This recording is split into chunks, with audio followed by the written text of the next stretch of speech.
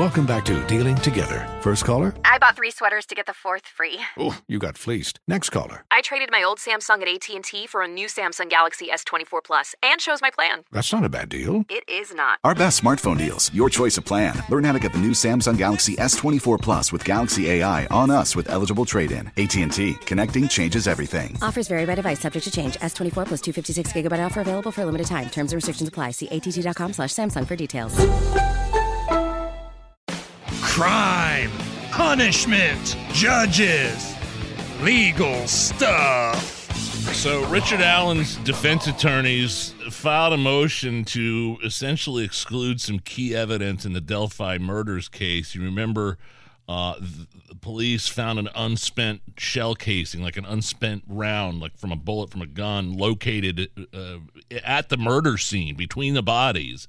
And they did the ballistics, traced the bullet back to Richard Allen and the gun they found at his house. And attorneys want to throw that out. So if the judge in this trial, Francis Gull, grants the requests from Allen's defense team that some or all of the ballistics evidence is inadmissible, this could be a game changer and impact the outcome of Richard Allen's trial here. Because let's go back to December. This was before the gag order was issued by the judge. The defense team for Richard Allen put out a statement, quote, "The probable cause affidavit seems to suggest that a single magic bullet is proof of Richard Allen's guilt. It is a bit premature to engage in any detailed discussions regarding the evidence until more discovery is received, but it's safe to say that the discipline of the tool mark identification is anything but a science." So what the defense team was saying back in December is, you found a bullet, but you can't say that that was a bullet used to kill Abby and Libby. Well, we don't know how they died. Right. We don't know how they died.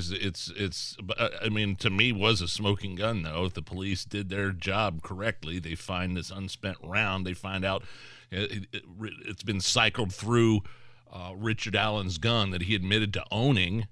And, I mean, it's quite a coincidence that, if the ballistics can tie that unspent round to a gun that he owns, that's pretty damning in my non-lawyer opinion.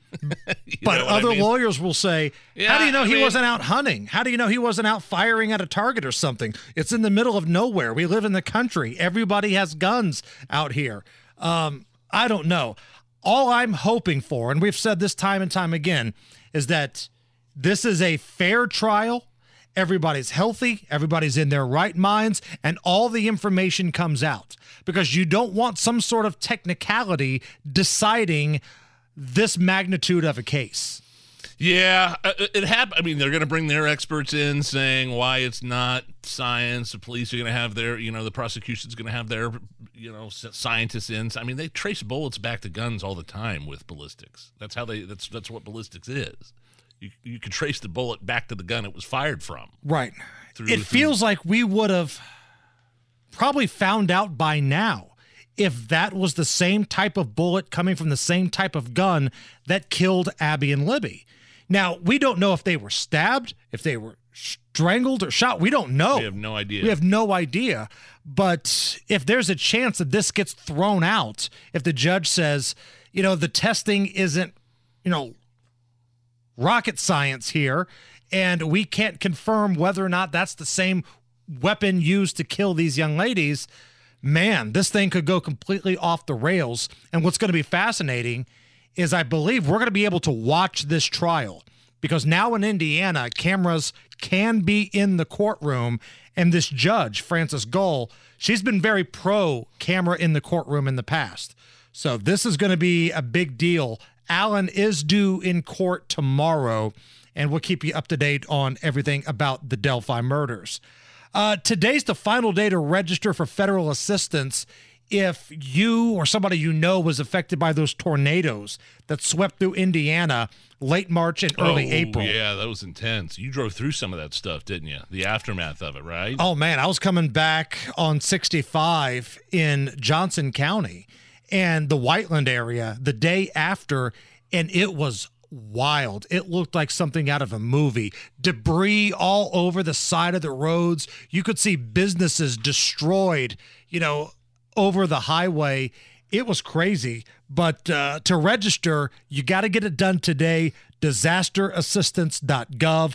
You can download the FEMA app and call their disaster recovery center. Now, if you've already registered, whether it's your home, whether it's your business or whatever, you still have time to submit your documents after today, but you have to make the claim today. We're doing some legal stuff here, Nige. Dateline Portland. Dancers at a strip club in Portland have unionized in an effort to make their work environment safer. Good for them. Here are Hazel, Daphne, and Creature. Wait, Creature's the name of one of the strippers? She must work the day shift.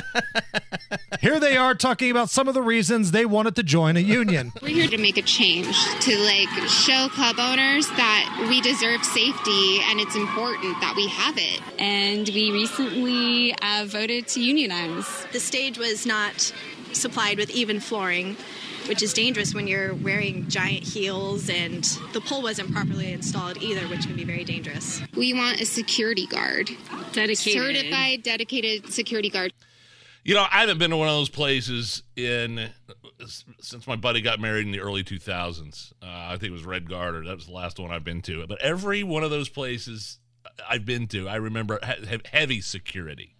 Like, if you put your hands where they shouldn't have been, if you're sitting on pervert row or something like that, right, you are out of there. I remember a buddy of mine at a bachelor party got thrown out of Brad's Brass. Let's see, was that Brass Flamingo there on the west side on Lafayette Road? He broke out his then flip phone and tried to take a picture. No, you can't do that. And the security guard did a Jerry Springer dive, speared him and tackled the guy just for breaking out. So every one of those places, even God, I remember this place on the east side called the Harem House. Boy, I was out of my mind back in my 20s. Good Lord.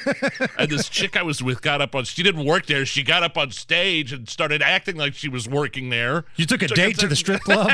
There was a bunch of us, man. You're a gentleman. And they, even at a place like that on the east side, which is not, there's classier joints, there's lower end joints, and the security there swarmed the stage and got her right off the stage. Right. So I don't know what kind of clubs they have in Portland. And this is Portland. You would think they would have security there more than anywhere, considering what happens on their streets anytime there's some sort of social issue. Portland riots if the temperature goes down 5 degrees. But you're telling me that you don't have anybody in the strip club to watch over the chicks? And the other thing, they have an uneven floor and a screwed up stripper pole. I can't believe I'm pro-stripper here, but I am. These are basics. Right. You gotta have a stripper, you gotta have a brass pole that is sturdy and bolted in correctly. That's like a staple. So these chicks' names were Hazel, Daphne, and Creature. I gotta be honest, I don't know if I want that lap dance from Creature. You always want to dance? Good God, no. You sure? Yeah, I'm Is that I'm an fine. Adam's apple I see there, Creature? Welcome to Portland. All right, so in your best strip club DJ voice, I want you to announce these 3 ladies coming on stage next, okay? If you were hired at a strip club to be the DJ, take me through how you would announce this. All right, welcome to Fatty Patties, everybody. Here on stage 1, it's Hazel. On stage 2, Daphne. And coming up on stage 3, she's beautiful. She might have an Adam's apple, but her name is Creature. And then Give it Hot up for Teacher kicks on. Pour some sugar on me kicks on. I'm with you, man. I don't think I have been to one of those types of joints probably since Vegas a long time ago. Oh, yeah. Well, the last time I was at one of those joints in Vegas, it turned into a marathon. And,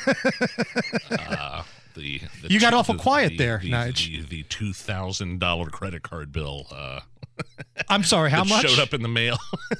How much? $2,000. Not including tip, I don't think. We clocked in. It was straight out of the football movie, Varsity Blues. Straight out of Varsity Blues. We clocked in at 10 o'clock at night. We didn't leave that place till 7 o'clock in the morning. $2,000 less in your pocket. Yeah. Was it worth it? No. Nothing happened other than just, the champagne room stuff and a lot of hanging out, a lot of buying the chicks drinks.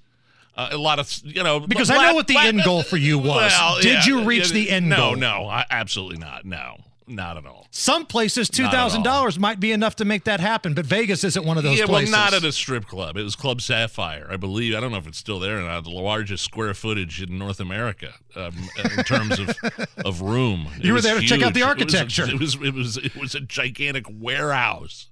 Not one of my most proudest moments, but I've changed since then. Did you realize how much money you had spent right away? Oh, are you kidding me? Not at all. Like, when did you realize, oh my God? Even when probably when I woke up in the hotel room and the morning after, you reach in your pockets and start looking at all your receipts.